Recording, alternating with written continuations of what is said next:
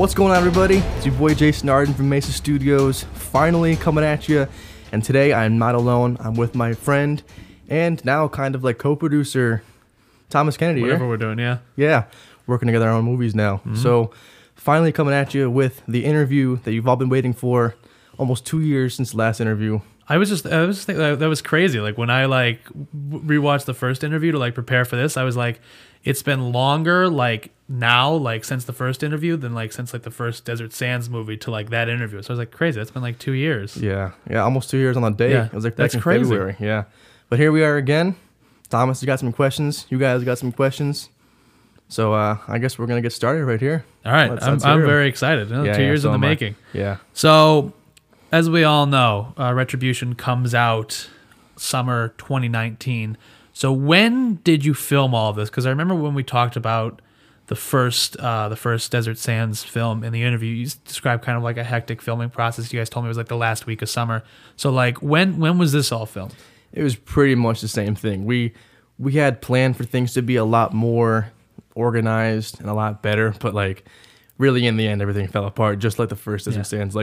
Thomas and I, we went out and we filmed a scene or two in early summer. Yeah. Right? We filmed the fight scene in the barn and something else, but the rest of it was probably the last month or so of summer. We had to rush a lot of things in there. Yeah, and I think that's just the experience when trying to make a YouTube feature length film like that. It's very hard to keep people together, even if it is the summer. It can still be tough, Especially because you're not paying anybody, so you're just counting on them wanting to come help you you're just hoping that they'll show up. out of the goodness of their heart. So overall, you would say filming took about a week, 2 weeks. Because I remember you and I went in the beginning of the summer, and then me, you, and Patrick went another day. So that was 2 days just with me, and my stuff was short. So overall, how long was it? Probably if I were to just take everything and just combine it all together, probably 2.5 weeks most likely. I tried to be as efficient as possible with most things, and Okay. yeah, each scene was pretty much. I had the script. I had a separate printout of all the different scenes, Yeah. so I can cross them off one by one, and we tried to just bust them out and get as many done in every day as we could. The scenes with me in the garage when I first wake up and Joe comes in, and then when we're here with Liz and my mom, and then the scene with Jonathan or Constance and Kim, that was all one day. Really? Yeah, wow. We just that's a quarter of the movie, not So an eighth of the movie. but it was packed. Yeah. Is what you're saying. Every time we did film, we didn't film all that much, but when we did film, it was a lot in a small amount of time. Well, let me ask you this: just because of how hectic these movies, are there any scenes that were in the script that did not make it into the movie? I think there was one or two short stuff. I wanted to have a planning scene before the ambush in the woods. Okay. I wanted to have a scene where we went back and forth between Damien and I. Yeah. And we were telling our plans, and then the audience would be like, "Oh man, their plans are gonna collide, and they're because each of us, we were gonna think that we were gonna ambush the other one while Okay. they were off guard, Oh. but really it was gonna be we were gonna collide in the middle. So I did want that scene. I think that was just a little too complex to film. Just the it timing would've been didn't work out for you either. And then the spaces, and we wanted the final scene to be at the farm where we filmed the actual fight scene in the barn. So we had all these spaces planned out, but we didn't get to film there, so it was hard to try to do that in the smaller garage and then all that stuff. But yeah, I think there was a few scenes that were cut out, but not like the first Desert Sands where they would have added to the movie. Yeah. It kind of Well, that was okay. that seemed like it would have been a cool scene, a good scene, but I don't like the necessity of it is not, Yeah. It just would have been. Sometimes it is what it is with movies. So speaking of scenes, I'm just going to get these questions out of the way early. What was your favorite one to shoot? Favorite? It's got to be the the scene where Kim comes and fights Jonathan. Jonathan beats him up into 2 punches. Yeah. And then Constance comes and just knocks me out and drags me along. That whole scene up until Jonathan Apexi shoots Constance. I think that was probably the most fun because we saw everything coming together, and that was what we wanted the whole movie to be like. Because we realized in the first Desert Sands, we didn't have all that much energy going through. It was kind of just talking the whole way. It was much more of I think a drama than an action. The first Desert, there was a lot more heavy character stuff than because the second movie I would describe as much more of an action movie than the first movie was. And that's exactly what we were looking to have that it could be its own climax, but just entertaining part that adds to the plot of the movie, right in the middle, right in the beginning, the first like 10, 15 minutes. So it was nice to see that come together. And it's a truly like they're true like truly like really good like action scenes. Not to say anything about like the first Desert Sands movie, but like there's a one scene with you and Jeff in the bedroom, like Damien, where you like quick. It's a cool move, but like it's quick.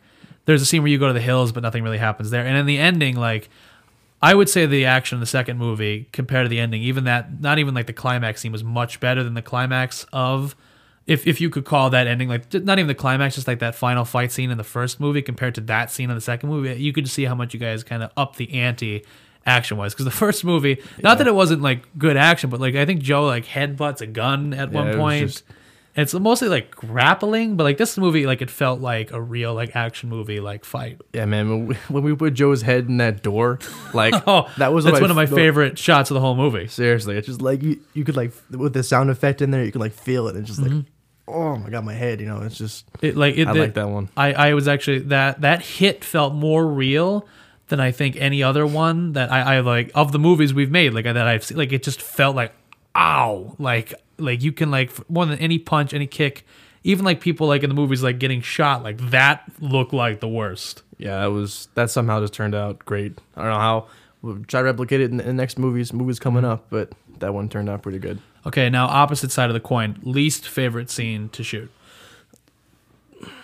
I think like the ambush scene was kind of difficult, especially because we had the same exact people on both sides, so we had to film one half of it first, and then have everyone go and change, and then film everything else. How long did that take you guys? Probably like 2 hours at least, just for that like quick back and forth, like a minute scene. Yeah, because like what is it in the movie? It's like a minute and a half. Definitely, something like that. It's crazy, but like, yeah, because I had everything in my head, and like, especially because it was pretty much just me working on that scene, especially, but most of the movie, like I had to figure out. I was like, okay, who's gonna shoot who, and what's the order, and who's gonna live, and who's gonna die.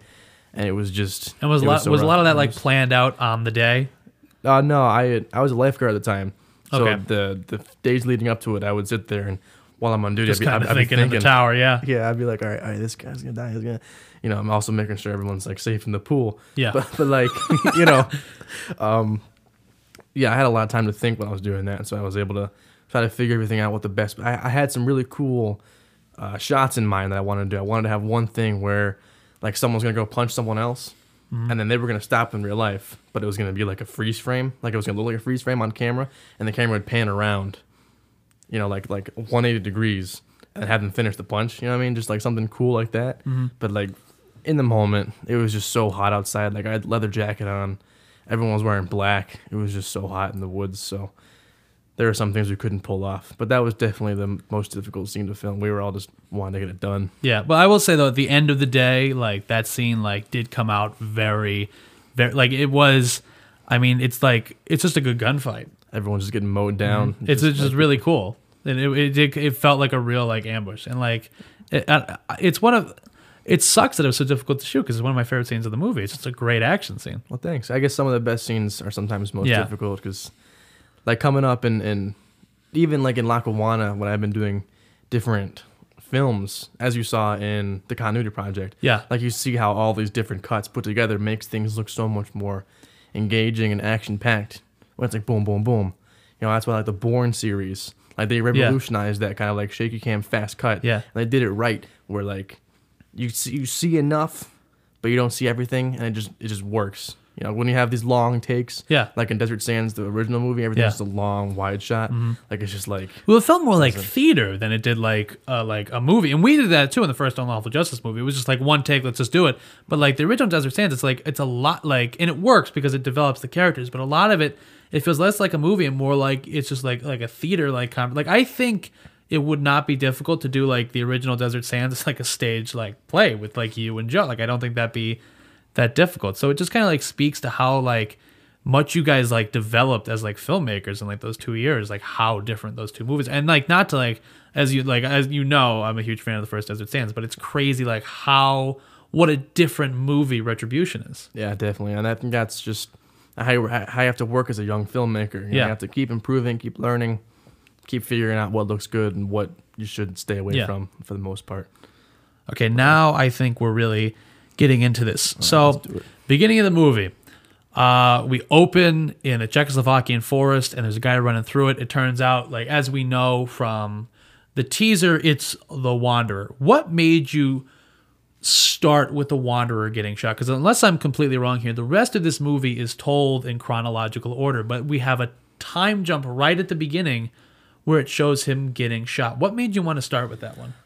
I just kind of like the idea of having that flash forward, something interesting to capture the audience's attention before we cut back to talking between Gavin Sable and Jonathan Apexi. I wanted something that was just kind of like what just happened? Like, why am I seeing this? Okay. Pretty much. There was supposed to be a scene where the Sable group or the militia that was in Czechoslovakia, led by Damien Sable, the father, where they confronted the Wanderer and they were like, "Where's Andrew Green?" Yeah. And then he just runs away. And then that was supposed to lead into why he ran away, which would then lead into what we saw in the teaser trailer. So would both of those scenes have been in the beginning, or would it have just him getting shot and then it would have been explained later when Damien and those guys ran into him? So when you first see it, you're supposed to be just running and you're like, what the heck? And then when you see him face down, you were supposed to be like, oh, is that the face down guy from the trailer? Yeah. And then it would explain later why he was running away, why they want to kill him, pretty much. I think it is a very well done scene, though, because you have to see the teaser, I think, to get it. Because later in the movie, it's just Oliver listening behind that tree while they, like, kill him for real. But it is very well done. It is, like, cool that, like, how it's shot like that. I don't know why I think it's so cool, but I just think it was a very good idea to do it like that. It's like a Tarantino style. I was just going to say it's Tarantino. Yeah, no, I was just going to say that. So, I was like, I don't want to be like cringy, be like it's Tarantino, but like it is. Yeah, he was my inspiration for it, pretty much. If that's what we're looking for, yeah, Tarantino. But that was very cool. Yeah. Thanks. Now, another question about the Wanderer. Did you include him just because he was in the teaser, or was he like originally kind of supposed to have more of a connection to Andrew? Definitely just the teaser. His name was the Wanderer because that's just what his role was in the movie. He was just walking and wandering around.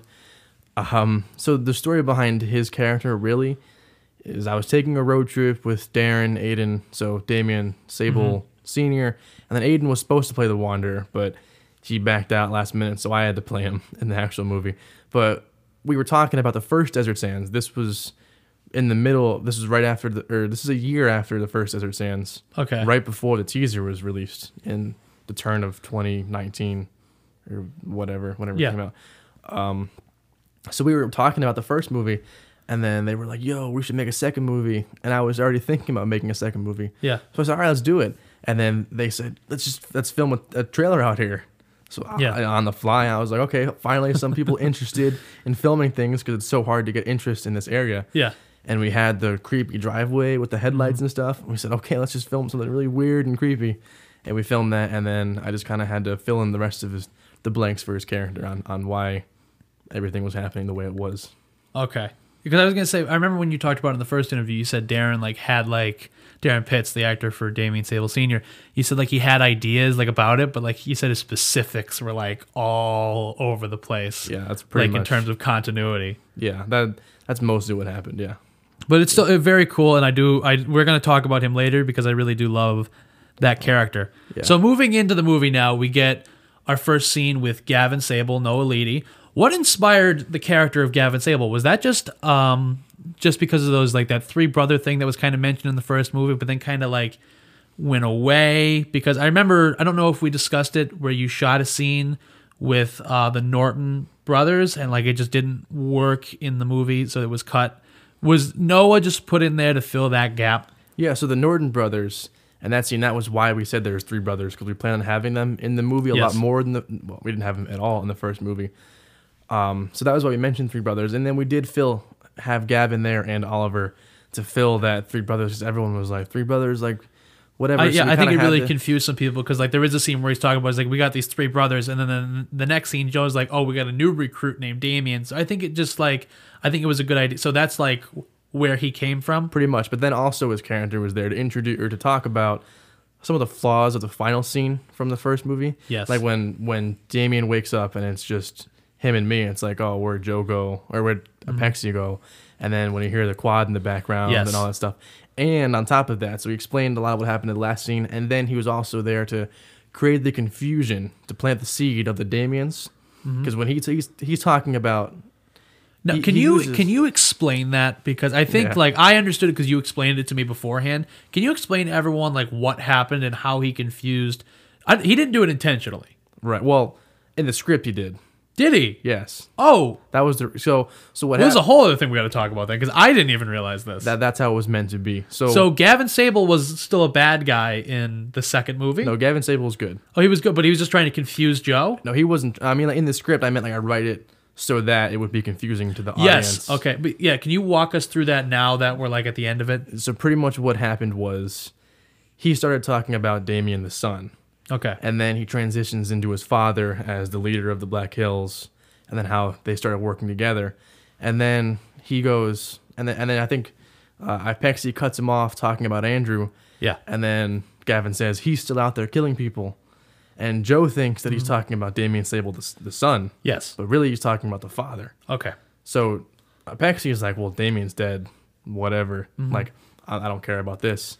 So it was basically just meant to confuse Captain Ipexi, if that makes any sense. Yeah. So that he would think that there wasn't a father, that it was the old Damien.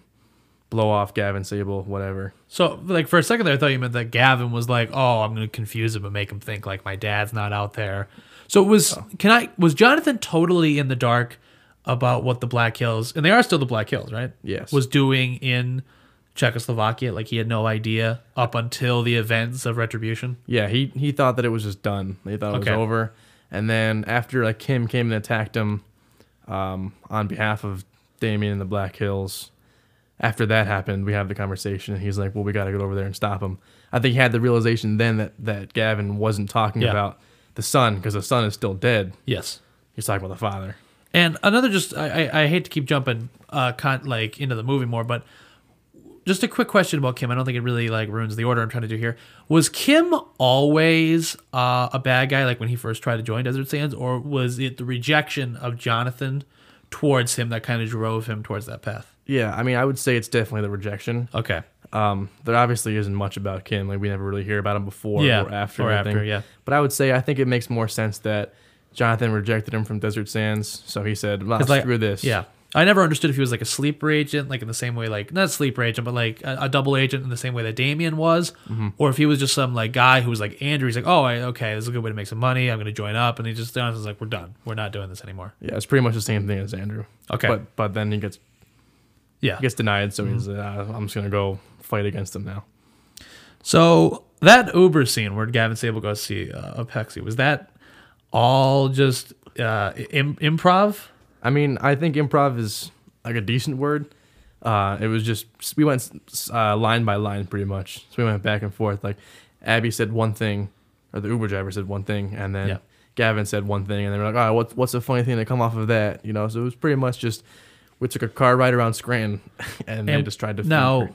The Uber driver, Abby Cosgrove, was she in the original script, or did she want to be in the movie? Was she approached to be in the movie? I forget what She does a good job with her part, but like you could tell it's improv. And like I was always very curious about the scene the first time I saw it, and I still am like now. I think what happened was I wanted to make a joke. The whole reason there's an Uber scene is because I wanted to make a joke about the Liz Wiz diss track. Yes. Liz was also in the movie. So this was all written around the Liz Wiz diss track. Pretty much, yeah. And Abby was just like, she was like, oh, I'll do it. So I was like, all right, cool. Like, it didn't matter who played the role. I think Abby did it great. Oh, I thought she did fine. Yeah, but I love that it was written around the Liz Wiz diss track. I think my favorite part, of that scene now is that I know that. I think the only problem is that it's so meta and so fourth wall breaking. It's just like, how do you explain like Contraband exists in the dream world? It's very funny though, because like when Noah's like, I actually found it to be very artistically creative and intelligent. Like that's funny stuff. This is the way he says it. Yeah. And Noah, like he is a very good like. I loved having him in Unlawful Justice too. Yeah. He's a very good actor. Like he can like he's a very good actor like all the time. But like there's certain scenes where he's just like so funny with like some of the stuff he does, and like that was one of them. Yeah, no, I wish he's so good. I wish I had been more scenes in Retribution. Yeah. I'm very glad I got him for Unlawful Justice. I think I have my next question is about that. So what happened to Gavin? After that, so he just like opens the garage door and he's gone. Yeah, it's just, as I said, things were rushed so much in production. basically what ended up happening was everything I wrote for the script was just plot based. Okay. So it was hard to get that kind of character development in, because to think about all their backstories and stuff, you have to have more time. And I just didn't give myself enough time. So it was like, well, he's going to be in here for this, for the confusion, to explain some things. And then it was just like, I don't know what else to put him in. So was he not in the original script besides that? Oh, I think he was. He was. Oh, he was? Yeah. He had other scenes, but he was just, Oh, no, not in other scenes. No, just that one scene he was in there. Okay. And then, yeah, as I said, I wish I could have had him in more scenes. Yeah. If I had. It was great. He did a really, like in both movies, he did a fantastic job. Yeah, he was great. So, moving on from that, in our last interview, you said there will not be any, speaking of like female parts in this movie, because there are quite a few. There's way more than in the first Desert Sands. There's the Uber driver. There's Betty. There is, obviously, at the end, your mom. There is, I mean, it's a smaller part, but the girl on her phone. Yeah. You said there will not be any scene actresses, but there will be a voice on the phone. I was assuming you were referring to your mom. Yes. And Joe seemed to back you up on that. He was kind of like, I don't think we have really any parts. So what changed? How much did the script change from our last interview to production? Well, what ended up happening was I started having a little thing with Liz, which didn't work out in the end. But I was like, oh, I think I should like write you in. I think that'd be cool. We can work on this together.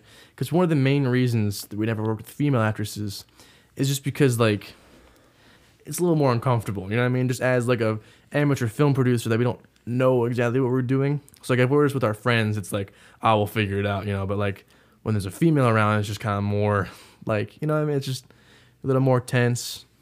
You're trying to figure things out on the fly. You can't think as well just because we're guys, teenage guys. You know what I mean? But as I went through writing the script, I realized that I wanted there to be some sort of conflict between Apexi and Green. Yeah, which I do want to talk about. Like, I did have a question about that as well, but like I'll save that one for later. Yeah, whenever you feel is necessary. But I did want a little bit of a conflict between the two of us. So I said, well, he gets a girlfriend, and then I'm also into her. I mean, it's an easy love triangle, and I've since learned that it's kind of like womanizing. I don't know if that's the right word, but just to have females play a role just to be fought over by men. Yeah. And that wasn't exactly what, like, she was also the caregiver, so she was going to deliver the news about my mother dying. Well, I think like in your case, the movie is just it's so short. Like it's a feature. It's 43 minutes, but like it's short enough that like you can't really like outside of your main characters who were introduced in the first movie. There's not that much development that like really could have been had with like the girls. Yeah. That's pretty much it, though. But yeah, I wanted there to be a conflict between Apexi and I. So the point of that love triangle, well, that was the question for later, but you pretty much answered it. So the point of that love triangle was the point of her character was just kind of to create conflict between you and Jonathan? Yeah, and then it ended up working out pretty well in the end, where it gives me a reason to storm off before Apexi can tell me what's happening with Damien Sable and all of that. Yeah, because I'm upset with him. Well, yeah, and then also, you need that for the end. Liz Hakus, though, very, very good job. She was a very good actress in the film. She did great, yeah. She's just like well cast for that role. I thought like her scenes with you, especially, she's very good at kind of like conveying that she just like wasn't interested. Honestly, I think it was the reality of the situation. Like she wasn't actually interested in me in real life, so it was just. But I thought like when I remember when I was watching the movie, I was like, oh, very, very, very good job. I want like to say right now, like. Whole cast, like a whole ensemble, great job, like acting wise. You, Joe, and Jeff, especially I want to say Jeff, his monologue at the end is fantastic. But whole cast, like great job. I'll just get that out of the way right now. Well, thanks. Very good. Is about Unlawful Justice series. I'd say the same thing to you guys, but unfortunately, that's not what it is. We gotta stay on track. I like even like from the first movie, like the acting quality, like within you, like you three went up. Mm-hmm. Yeah, 2 years of experience. As I was saying before, that we saw kind of what worked and what didn't work in the first movie, and we improved on that. So it definitely helped us in the long run. Got it. For the longevity's sake. Now, I want to ask you a quick question about the plot of this movie. You said it's kind of the story. So we now we're jumping all over the place, but we get to our first scene with Joe now. That's where we're at in this. We get to our first scene with Joe. He's very depressed over like the death of Andrew. And you said in our first interview, it's kind of the story of Joe getting retribution for the death of Andrew Green.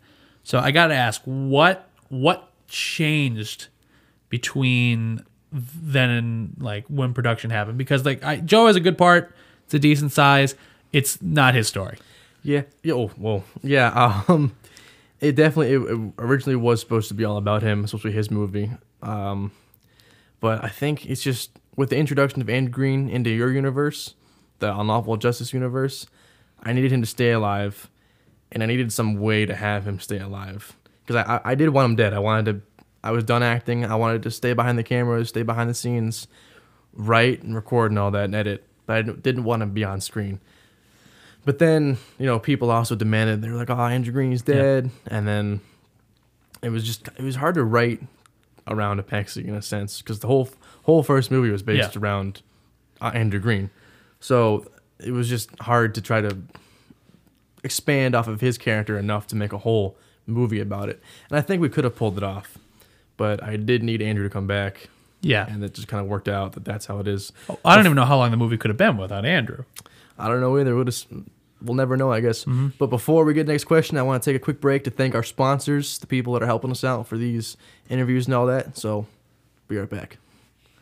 So, quick disclaimer, if you've made it this far, thanks for making it this far already. This was supposed to be a video podcast, if you couldn't tell, and, well, things just kind of went wrong. A lot of the focus was messed up, and it just didn't look professional. So, this is supposed to be an ad for Jeff D'Angelo Design Group, a video ad. Instead, I'm just going to shout him out. Jeff D'Angelo Design Group, he's on 631 Prospect Avenue in Southside. He makes a lot of props and set designs, so if you ever need any help with any of that kind of thing, just hit him up. He's on Instagram, he's on Facebook, or you could show up to his place during office hours and say hello to him. He's a nice guy. If you need any props or set designs, Jeff D'Angelo Design Group is the way to go.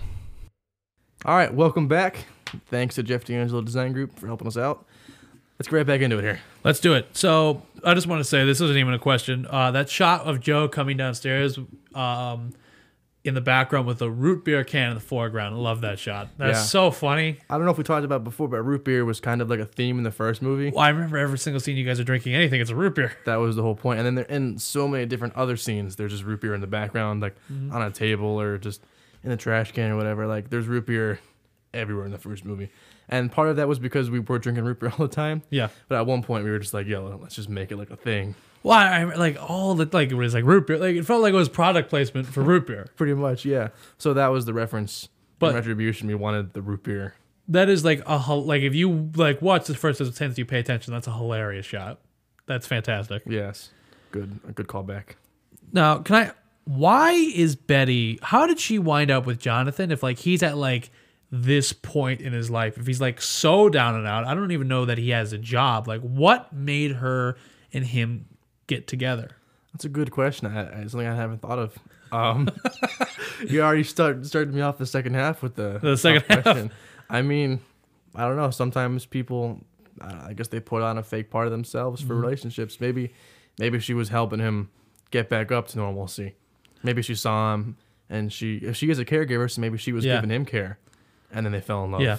I don't know. But I do like it's none of it's shown on screen, but I love this whole angle that like Apexi like takes care of Andrew's mom, and like he meets like this girl who like he hires. Like that feels like a Hallmark movie if like you ever made it. Yeah. Like that feels like what would happen is like this guy died in like the army. I need you to take care of his mom. And, like they fall in love. That's hilarious. Yeah, I mean Apexi was a nice guy. He saw potential in Andrew when no one else would, and they bonded over that, I guess. I don't know. But yeah, that is a pretty interesting dynamic. Now, why did Gavin, going back to Gavin shows up to the house, Apexi goes like out back. Why did Gavin wait so long to go see him? And even if like Andrew's not awake, why didn't he want to tell him that like, hey, like he's like we have him, he's safe, like why like what was like his like process there? I think it's just cinematic timing. Yeah, fair enough. We just wanted him to wake up, the mother to be dead, and then for everything to start back up again with the Black Hills Corporation. Really, there's no answer for that either. I guess we can say that the Black Hills took a break and that he wanted to go inform him about Damien. Because I don't think Gavin really wanted to bring up Andrew. Yeah. But he used him as a way to keep Jonathan in the conversation. Oh, so that was more of like to get Jonathan like back into things. Because Jonathan was about to leave. And he goes, what if I told you Andrew's still alive? Okay. Just because like he won't have that in like his back pocket in case something ever happened. So I think his main reason for going there was to say that Damien Sable was out there killing checks. in the next scene, Joey and Noah, Gavin, and Jonathan, they go to the warehouse, which is basically it's here, where Andrew is being like nursed back to health, and like Joey starts talking to you, and like he like goes say he's like some of his maybe he's like, Andrew, are you having any bad and like. I know because you told me he's supposed to be saying the word dream.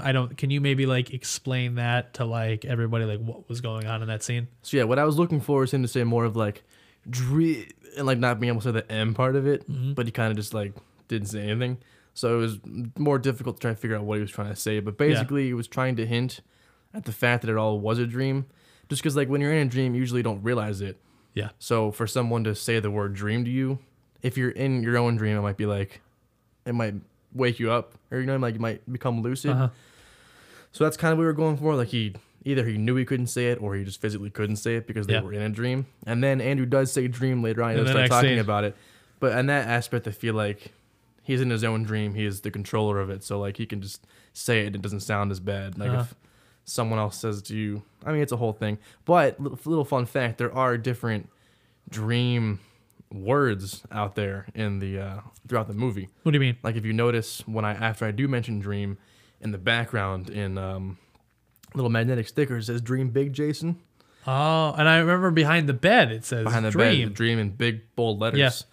So that's basically more hints at the fact they're in a dream. And then the Jason part. And then there are a few like Easter eggs throughout the movie as well. Like there's that script on the counter, like when like you make the mac and cheese. But I never realized that it said Dream Big Jason. Look out for it after I say he was gonna pay the bills and do the dishes. And Dream Big Jason because he's in Jason's dream. At that point, he's still Andrew, but he's in Jason's dream, who was in Andrew's dream. We'll get to that in a little bit. It's a bit confusing. Yeah, it definitely is. But then then the big dream in the background. That was after he woke up and he was Jason Arden, but they're still in a dream. Now with the Inception music in the background. Sorry. No, you're good. Inception music in the background, just for those Inception people know. Oh, it's still a dream because everyone knows. Okay. Now, why did you decide to kill off Andrew's mom in like in the dream world of the second movie? Like, what was the purpose of that death? Yeah, just another reason for him to start acting passionately. Okay. Which we're going to talk about in a little bit, passion versus logic. Yes. But because at one point he says, I wish I could have told her I loved her one more time. You know, he's all sad. And then in the end of it, she's sick, and he goes back and he says, I love you. Yeah. I don't know if you noticed that part. Yes. But it's one reason for him to start being like, it's time. Because like a logical thinker might be like, oh, she's going to get better. It's fine. Whatever. But if you're thinking with like your heart and your soul, it's like, well, I can go to this interview and I can come home and she could be dead. Yeah. So I love you before I leave.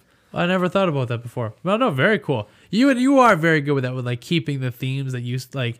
You pick a theme and you stick to it like throughout your movie. It's very like that's tough. Like it's like someone's like written movies, but like YouTube movies. Like that's tough to do. Same. Yeah, it definitely is hard, especially when there are things that don't line up with what you're doing and just accidentally come out. But that's how it is as an amateur filmmaker. Was your mom alive in the original script? When you talk about a voice on the phone, was that the voice you were talking about in our first interview? Well, I don't know if I said it before, but we didn't have a script at all in the first interview. Well, you mentioned though there will be no scene actresses, but there will be like a voice on the phone. I remember you showed me that notebook where you wrote everything out. Mm-hmm. Was she alive in those notes, or was she always like dead? Was there another actress who was on the phone, or? Yeah, it was supposed to be my mother on the phone, and she was supposed to be alive at the time. I forget what the whole reasoning was behind that was, but a lot of things changed from the interview. It was a lot. Like I said, I wanted to like follow up from that interview. Yeah. So that's pretty much what that is. It didn't really turn into anything. And I know the answer to this question, but I do want to ask it to you just to get it on the record. When you find out your mom's dead, you go out and you're like, who's gonna pay the bills? Who's gonna wash the dishes? Joe comes in. You guys go in for a hug.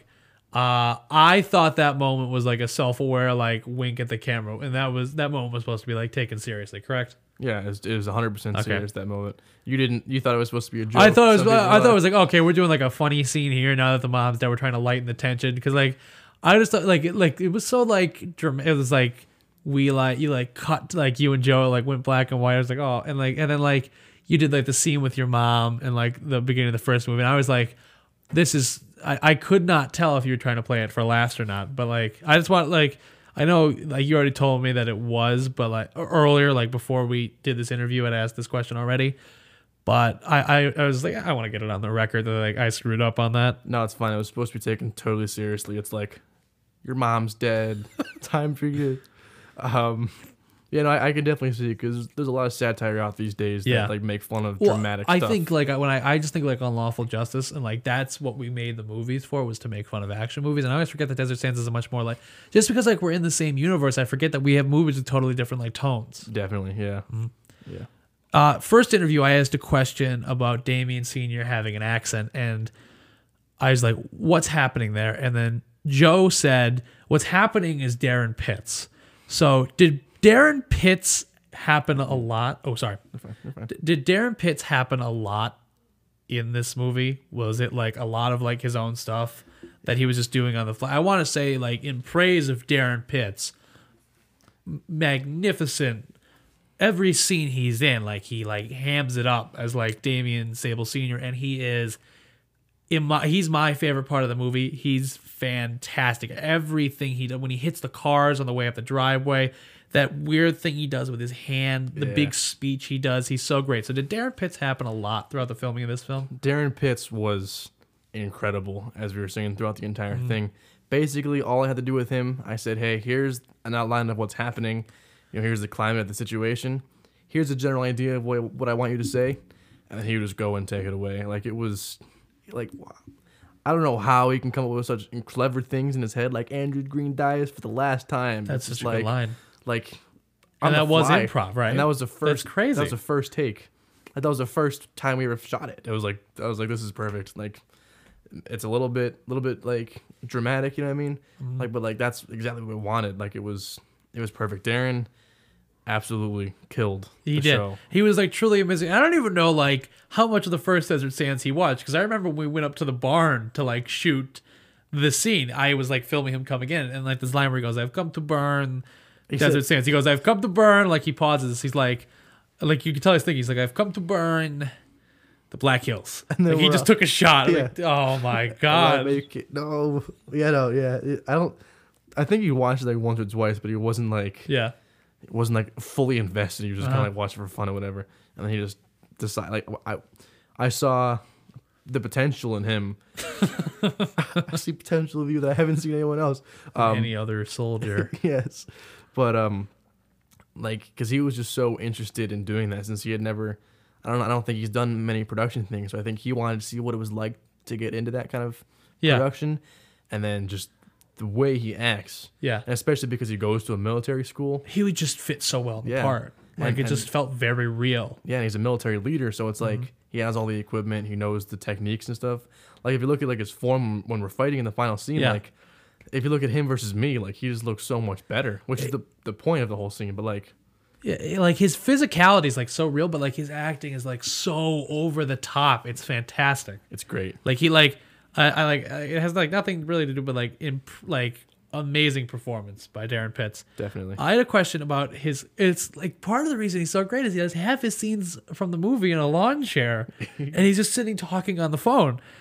Now there's one scene in the beginning where like he's like talking to Kim, and he's like bring Andrew Green to me. Yes, was he laughing during that scene? I don't think so. Because I remember he like smiles. He's like bring Andrew Green to me. Yes, alive. And like he's like it's like I wonder if they made him laugh off camera. I don't think so. I mean that was shot during the same day as the ambush scene, and that was shot after the ambush. So we were all just exhausted at that point. Yeah. We just that was all shot the same day. Yeah, as I was saying before, like we compacted everything as much as we could. Like. Yeah, so I don't know if he was laughing or not, but we were just trying to get everything done at that point. Do you remember the shot where like he's sitting in the chair, then it cuts and he's doing this with his hand? He's got it like this. Did he want to do that? And like, cause like there's a jump cut and then he's just going like this. Yeah, I think so. I mean, because you're kind of mad, you're upset, so he was trying to convey he was upset, I guess, through body language. I don't know, but I think it was pretty funny. It was pretty good though. Like it was fantastic. I just wanted to like get all my Darren Pitt stuff out right there because. Yeah. So good. Props to Darren. If we could have him in more movies, we definitely would. But I would have loved to have had him in Unlawful Justice. I don't think he's all that interested in production. No, I don't think. Anymore. But like after seeing what it's like and how long it takes, so good though. Yeah, he was great for what we had him for. I'm glad that we were able to get him in for, even if it was for a few scenes. So why was he in Czechoslovakia in the first place? Like, what was his goal? Why, did the Black Hills, was they always set out there? Did they move out there at some point? Like, what was going on there? I guess he moved out there because the Black Hills originally was the Black Hills. Yes. In the Scranton area that we could all walk to. I guess he moved out there. The main reason we had him in Czech was because he mentioned it in the teaser. Yeah. A lot of what happens is just because the teaser pretty much. Did he improv Czechoslovakia in the teaser? Yeah. Oh my gosh. Oh, I think we might have. I don't know because he had the accent, you know what I mean. So I think we kind of had some idea. But the teaser was also him improv, just saying whatever came to his head, and that was like the third try. You know what I mean? Like he's just so good.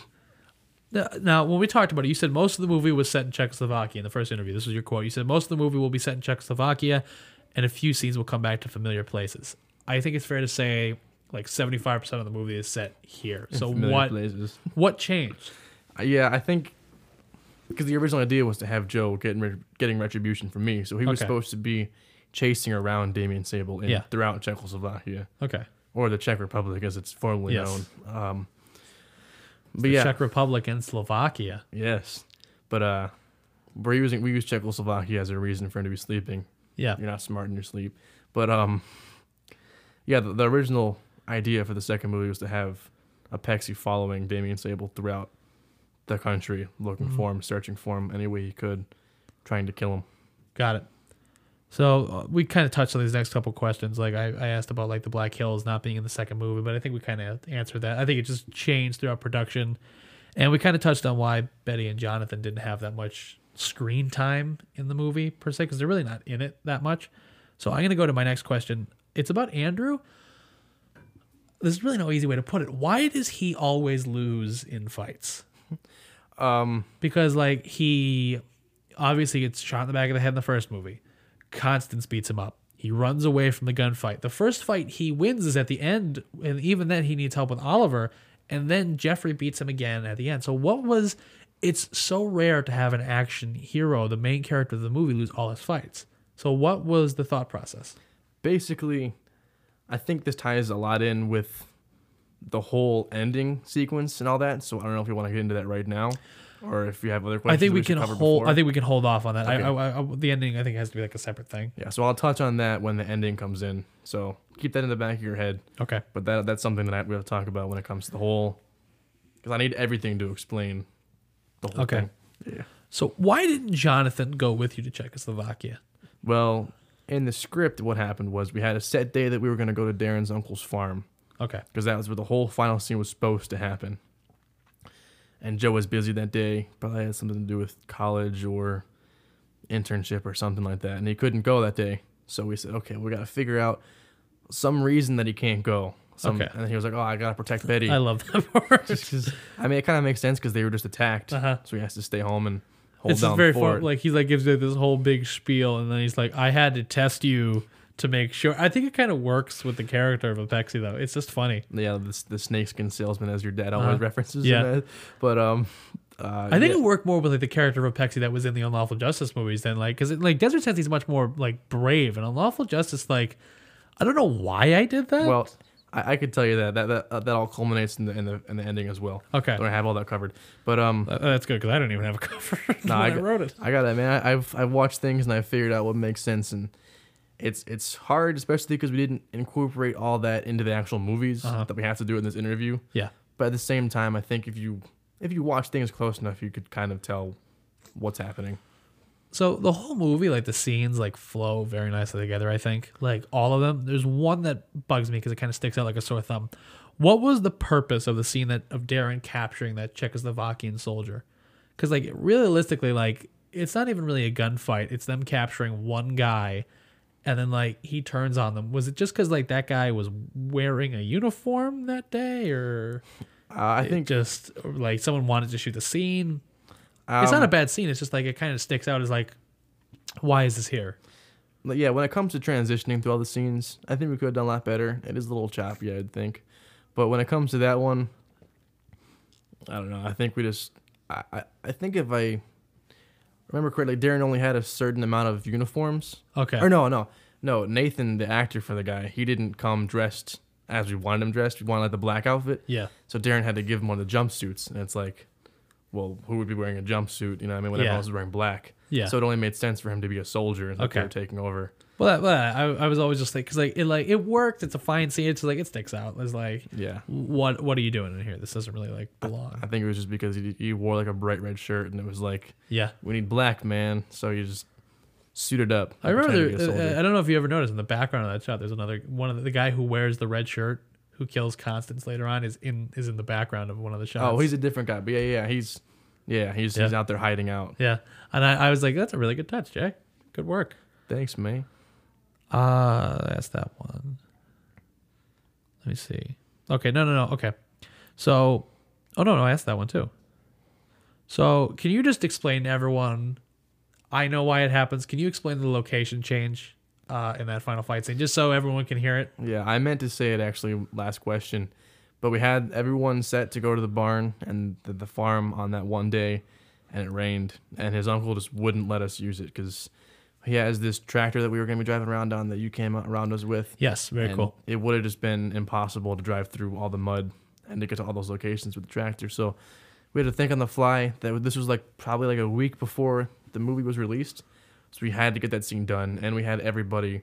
And it's hard, as we mentioned in the last part of the interview, it's hard to get people to come and help you out for free. It's like, it's almost like impossible to like get a bunch of guys on the same day. So we had him, and we were like, well, we just got to figure out, garage looks kind of like a barn. It's the next best thing for what we have. Yeah, because I knew that, like, I'm not trying to like put you on the spot with that, but I just like, I think everyone like kind of like wanted like an excellent. It works with the dream thing, but like, I think it's like just like a good thing to explain. Yeah, I wish we could have gotten the farm. The farm would have been so much better, but. So probably good to mention here, when Andrew goes to Czechoslovakia, helping him instead of Joe is Oliver Sable, the Thunderpuss, played by Alex Obrzhinsky. Am I saying it right? Obshinsky. Close enough. So sorry. Sorry. Is helping him there. Very cool shot, by the way, with you guys walking out of the house. That's my brother's favorite shot of the whole movie. Yeah. But he is there helping Andrew. Like they're kind of like loosely together the whole time. He shows up at the end, saves them, and then he's like, I kind of like it here. I'm gonna stick around. And then he goes, oh, by the way, good luck with Damien when you find him. And Andrew's like, what? And he looks back and he's gone. Why did that happen? It was another hint of the dream. Okay. Because at that point we were getting towards the end, and the dream was kind of maybe falling apart in the sense. Okay. Like when you start waking up from a dream, things just stop making sense. So when we get to the ending part, I get like when I explain what happened in the very end. I guess it could be chalked up to like things were just kind of like Andrew Green was waking up in real life kind of, and just things were kind of going wrong when it comes to Snake Eyes and Apexia. I'll explain what that means later, but like things were starting to go wrong in the real world. So like that happened. Okay. And you're just like, what? But like it didn't mean anything to Andrew at the time because he didn't know. So and no one else really knew. Andrew gets back to the U.S. He's like 23 missed calls for the cat. It's better. I always thought it was like a video. I was like, this reminds me of like a video game cutscene. Whenever I watch it, I'm like, this is like Modern Warfare. So you go in there and you find out about that. Storm off angrily, which is like kind of like I was like looking back now, it's like, well, I guess I'll mention this, but like we're gonna talk about it. But like looking back now, it's like this is the last Desert Sands interaction between Jonathan Apexi and Andrew Green, which is like sad looking back on it, but like we'll get to like that at like the end. You go to the Black Hills. Damien's there. He confronts you. He like takes you down. This is my last question before we talk about. We have to unpack a lot with this ending. Why does Damien do what he does for this girl? Just because he's in love with her. As you said, if you're not willing to kill and die for the ones you love, you're not really a man. So he's so in love with this girl that's supposed to have like cancer or some terminal illness that he goes out and he starts killing people for her. He's taking all their money, and sometimes he won't get with the money, so he just kills them. But in his head, it's justified because he's like, with this money, I'm going to help save my girlfriend, So he's so in love that he's willing to do all these terrible things. And I think that the kill and die it's like good to an extent, you know what I mean? If you wanted to like live off of that, like it kind of makes sense. But that's kind of the flaw about Damien, is that he just takes it way too far. Yeah. Like, in self-defense to kill somebody because you're just trying to save somebody you love. But like to go to Czechoslovakia and murder villages, and that kind of adds to the whole like who do you follow kind of thing. Because like, Well, let's talk about that now then before we talk about this ending. Can you talk about what's going on with the theme of logic versus passion? well, that has to do with the end. Well, let's just jump right in the ending then. Okay, So- well, before we jump into the ending, let's take a minute to thank our sponsors. Oh, boy. I don't know who's gonna come on this time. I was not expecting two cuts, but thanks to whoever this next video is gonna be of. Thinking about starting a podcast? As I'm sure you know, it can be tough, and there's a lot that goes into it. And the last thing that you should be thinking about is how to get your podcast out there. One of the biggest challenges new creators face is trying to find a reasonable way to upload their podcast to mainstream stores like Apple and Spotify. Well, if you're in that boat, look no further. Anchor is a free website that lets you distribute your audio files to pretty much every platform imaginable. They offer editing and recording tools on their website and on your phone. And the kicker, you can make money from your podcast with no minimum listenership. So what are you waiting for?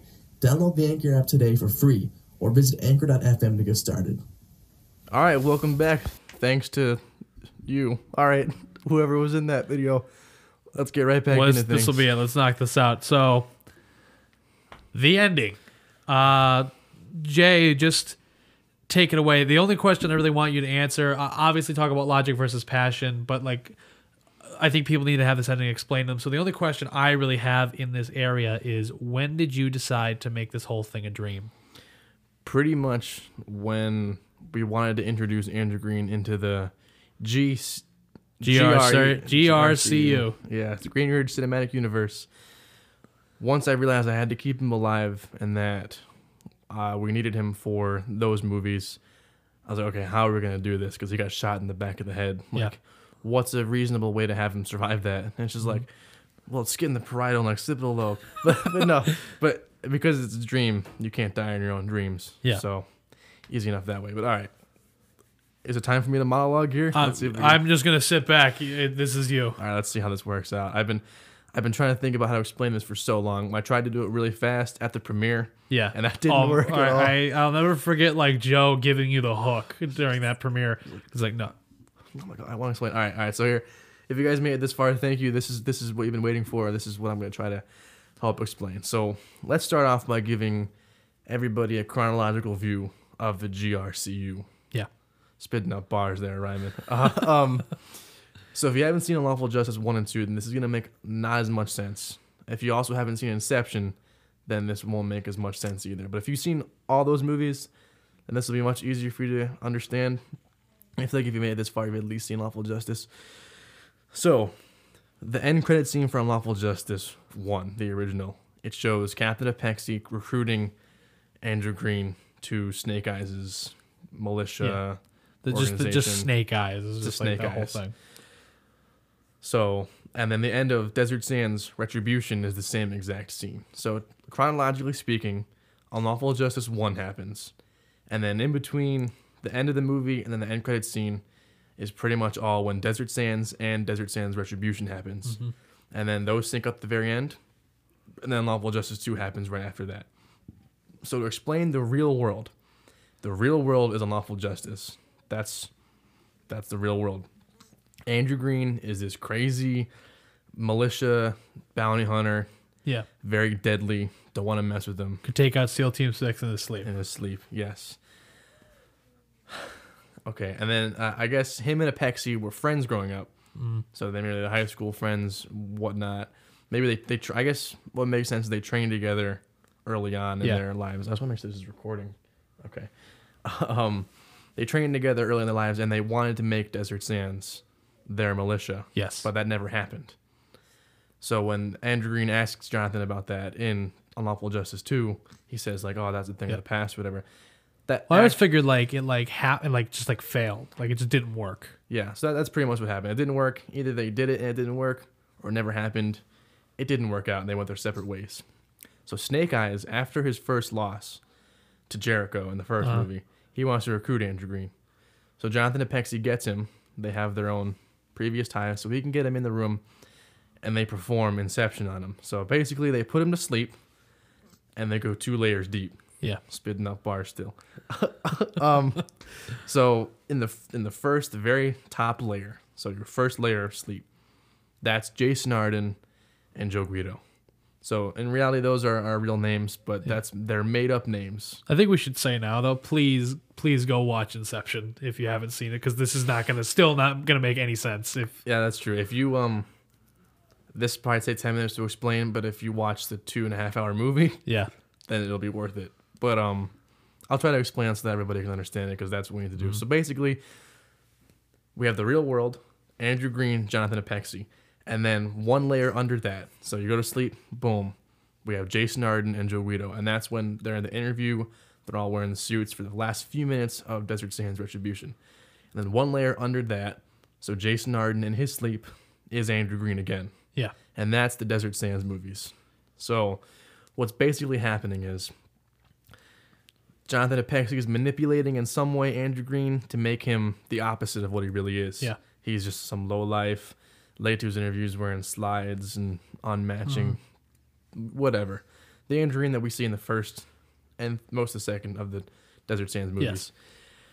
So what happens through that is that Jonathan Apexi becomes like his best friend again.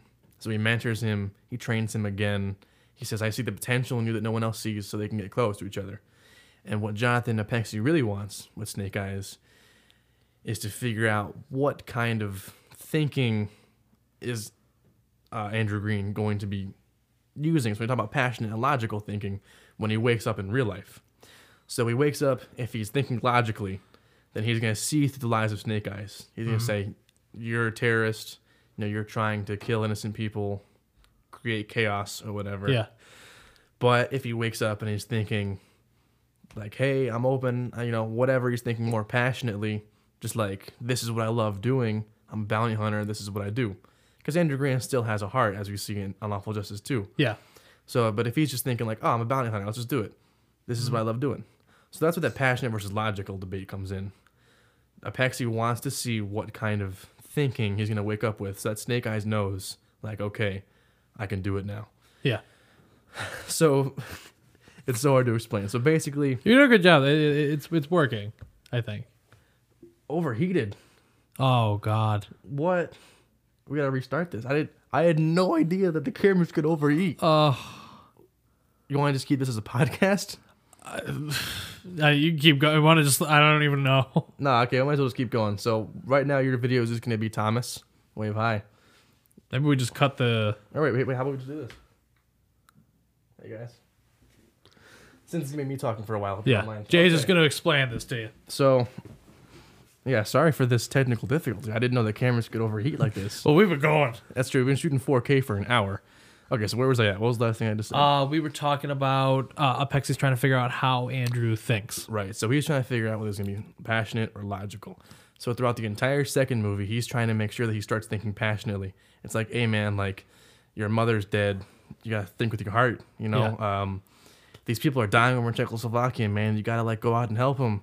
You know, like, a logical person's like, this militia, we can't take on a militia. Like you saw Andrew was saying, yeah. He's like, we can't take them on. But Apexi's like, we got to go do it as he goes through. And then even with Damian Sable, like Damian Sable Jr., the son, is another plant in his head trying to fight against him to almost, like, he's the passionate thinker and he's who Andrew's supposed to look up to.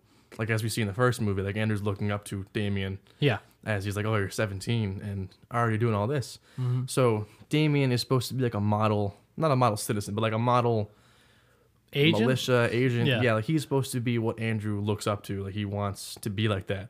So when we show Damian thinking with his heart, saying like, man, my girlfriend's dead. Like, I got to go help her. You know, and we see him thinking like that, Andrew sees that and he says, I want to be like that. Andrew Green, the dream Andrew Green. Yeah. So that's basically it. And then once we go, does that explain most of the whole Desert Sands? Like the I think you're hitting dream? I think you're hitting like the beats you need to hit here. Yeah. Like, does that make sense to you? Well, that makes sense to me. But But is there any like questions you have about that one before I go to the next? no, layer? I'm good. So then in the end, so we have them two pit against each other, and then we wake up and it's Jason Arden and Joe Guido, and then what happens there pretty much is Apexi, but as Joe Guido, that's like the final test. It's like, how is he gonna think before he wakes up? How is he gonna be thinking? Okay. So Apexi, but Joe Guido pretty much knows that they're gonna have this interview, and then he's gonna have this idea in his head because he just woke up about the Desert Sands dream, and he's a movie maker. She's like, oh, let's just use this as a movie film. Okay. You know? So he tells the story about, do you want to follow someone who does all the right things but has the wrong intentions, or do you want to follow the person that does all the right things but has the wrong intentions? And then he shows that he questions that, and he says, do you really want to follow someone who has the wrong intentions?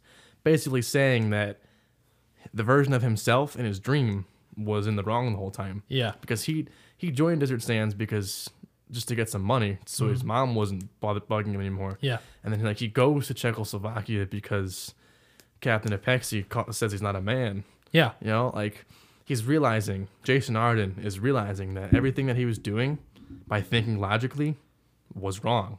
Yeah. So he's like, all right, I'm done thinking logically. Passion. Time to start thinking about passion. And then in the very end, he says, it's time to follow my dreams.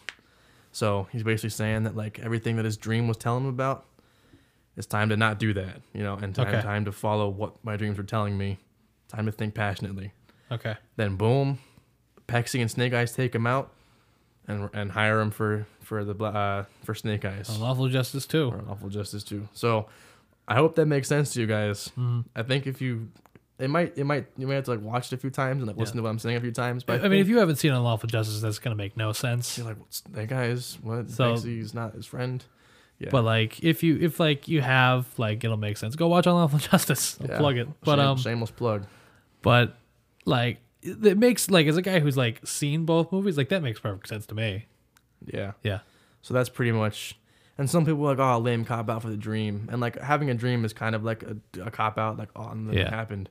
But like I feel like it was one of the only ways. I don't know how else we would have done it. Especially because when you see Andrew Green as losing all of his fights, Yeah. it's like, how does he turn from that into this Andrew Green in the Unlawful Justice? It's a very different character. Even like your like one line at like the end of Unlawful Justice, just like groovy. Like that's not what you would say in like those movies. So like, this is a different guy. One of the only ways to explain that is to Yeah. say it was all just a dream.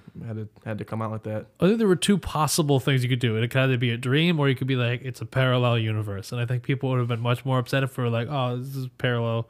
It's another universe. It's a Yeah. multiverse. And it was cool to have everything in one universe, saying that this is all these films are actually connected for real. I think that was good. I'm sorry you guys can't see Thomas. This is. That's. I mean, it's reminded me of the first interview. How many camera trolls do we have in that one? Though? There's like cats knocking over cameras and stuff. Yeah, it was crazy. And then we didn't know that they only recorded for half an hour. Oh my god. And the batteries were dying. Remember the battery died? We had to Yeah. charge No, it. I remember that it was like a half-hour interview. It took us 2 hours to make. Yeah, it was crazy. Okay, and, so and we couldn't even show you.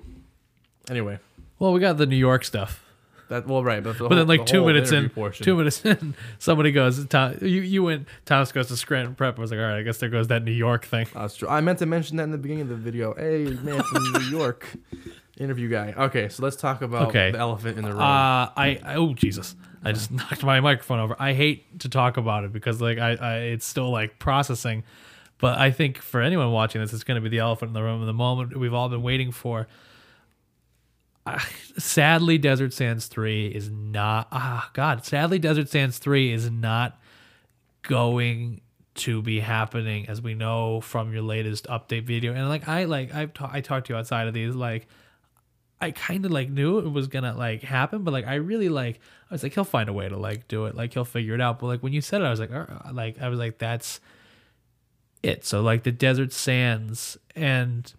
In Unlawful Justice 3, I mean, we'll have to see if Andrew Green will... Unlawful Justice 3, that is coming out sometime this year. We'll have to see. Andrew Green, will he be back? What's he doing in that? But the fact that he is not going to be, like, in Desert Sands movies anymore, even if there was only going to be one more, is just, like, I can't believe it. Like, it's the movie that started it all. So, like, can you, like, take us through, like, what happened and what it was going to be? Yeah, so, like... To start things off, I mean, yeah, it sucks. I announced it before, but for those of you that didn't watch the update video because it didn't have to do with Desert Sands, it's like it was already officially announced, but Desert Sands 3 won't be happening. And as I was talking about, like, to have a movie based around Apexi, like, it was going to be hard to begin with. And I had some ideas for the third Desert Sands movie, but, like, you know, now we're both college students. I work a job and then, like, a part-time gig, pretty much.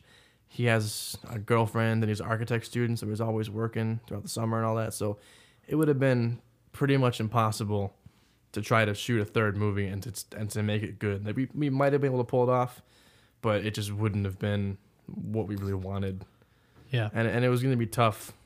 I think it would have been nice for the whole universe to try to explain all the things I just talked about. Like it would have helped with that, but other than that, it pretty much would have been fan service at that point, and we just didn't want to do that. Did planning begin at all for a third movie, or was it like after the second movie, did you kind of think you were done, or like what was the thought process? We wanted a third movie, especially after seeing how much we improved from 1 to 2. And we always kind of saw it not as a competition, but like a friendly like thing with you guys. Like it was we made Desert Sands, then you guys made Unlawful Justice that was a little better than Desert Sands, and then we tried to make the second movie better than your first movie, and then you made your second movie better than our second movie. That's a lot of information right there. But like we wanted Desert Sands 3 to be better than Unlawful Justice 2.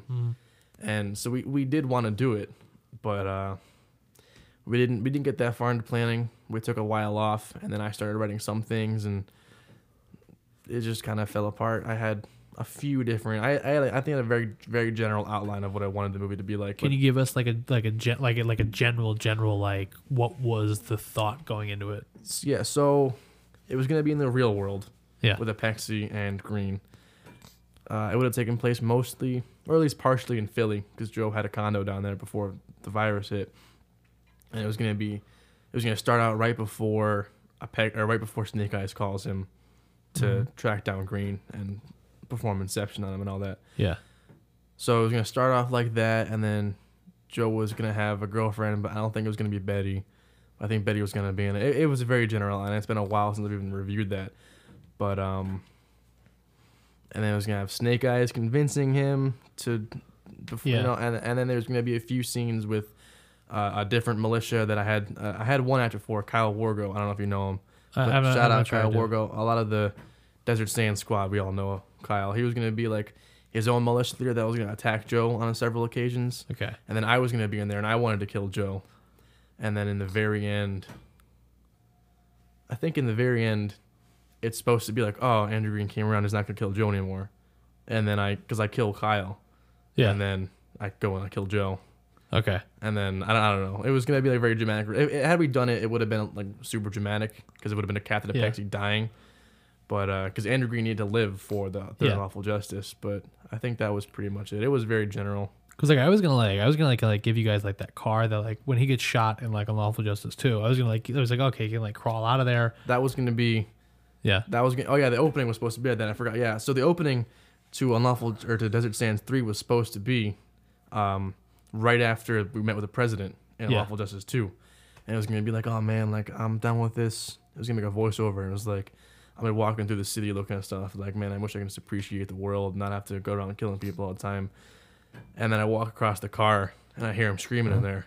And then I open it up and it cut to black. So like everyone knew that he was in there, but like if you just watched the third movie, you'd be like, well, what's in the trunk? But like everyone that was a hardcore fan would know that it was Joe in there. And then there'd be some other stuff. I think it was going to cut to that, and then from there it was going to cut back to Philly, as I was telling you about. Yeah. And then lead up to why Joe was in the car. You're bringing back some memories of what was going on because he was in the car. But yeah, I think it would have been pretty okay. Like I think the beginning would have been really nice, but it was just hard to like tie in. Yeah, it was hard to really. But get all this stuff. I guess so the Desert Sands film series, does that end here? It's done. Yeah, it ends with. You're still here? Go. If you're going to go out with Ferris Bueller. Yeah, right. So this is long enough, and I was like, oh, what future projects are you working with? But I'm just going to wrap it up just because we've gone for a while. Maybe we have our own podcast on our own at some point where we talk about that stuff. I think we have to. Because if we do, I mean, we have some stuff in the works, like right now. Like, yeah, no offense to the Blitz boys, but this is so... I think we have more to talk about. You know what I mean? Well, we just have we have a lot to tell people about. I think upcoming stuff. Yeah. So, I think we will have Thomas on again at some point. Definitely. That'd be great. Yeah. But I have one more question. All right. And it's another quote from the first interview. You said when we talked about the sequel, you said that this was going to be by far better than the first movie. After all of it now. A year and a half down the road from the sequel, 3.5 years after Desert Sands came out. Yeah. Do you think that's true? Definitely. as we talked about before, with different kind of action cuts, even the dialogue in itself is a little better. There's less sitting down and just talking in wide shots, and more action happening and more cuts. They call them J cuts. Yeah. Where the audio kind of goes over the video a little bit. Yeah. Where it goes back and forth. A lot of that, better camera work, better equipment to begin with. Like we had the DSLR at that time, whereas the whole first movie was shot on like an iPhone 7. Uh-huh. And it was like okay, but you can tell a huge difference. Oh, you can always tell between like a real camera and an iPhone. Definitely. So the whole second movie was filmed on DSLR. So yeah, all those things combined, yeah, I think it definitely was a huge improvement. And I would have liked to have seen what we could have done with these cameras. I would have too. And Desert Sands 3. But as we have more to talk about in the next podcast, these cameras will be put to use. We're not going to say anything now. Yeah. But these cameras will be put through some good use when it comes to production work very shortly, I hope. Yeah. So are you, just to wrap it up, are you, now that we know it's over and there will not be a third movie, maybe we see Andrew Green again in Unlawful Justice 3, maybe we don't, are you happy with where you leave this series? Kind of, like I think it would have been nice because we were going to call it Desert Sands Resolution. Yeah. Because it sounds like retribution, but it also means resolution. Uh-huh. I think it would have been nice to have like everything wrapped up nice and pretty. But at the same time, it is kind of nice to leave it vague. I feel like it might leave more room for conversation. Yeah. Sometimes it's good not to explain things. You see sequels where they just start explaining different backstories, and it's like, well, I didn't want to hear about that. I would have, like kind of rude like sometimes. Like little shot at Disney here, like when they started explaining the backstory of Han Solo, it's like, I liked the vagueness of Han Solo, but they started giving him, they gave him his own movie, and it's like, well, now there's nothing really left to question. You know what I mean? So I think in that aspect, maybe it's a good spot to leave off on. But to be completely honest, I wish everybody was more committed to film. Yeah. And I get it. We all have what we love, what we want to do. It just didn't line up. And that's just how life is, especially in this area, unfortunately. Yeah. And especially with homemade YouTube movies. Yeah, exactly. So to answer the question, no, I'm not happy, but I'm content with the situation in itself. Hey, at the end of the day, you got two great movies to look back on, and they'll always be there. Always be there. It'll always be nice to look at the GRCU. You. I keep messing that up. All right, Jay, thank you very much. Yeah, thanks for coming all the way from New York. I hope you guys enjoyed watching this. I'm speechless, man. This was a pretty great interview. Yeah, that went really well. It was really great. Thanks for watching. I guess I'll see you guys in the next one.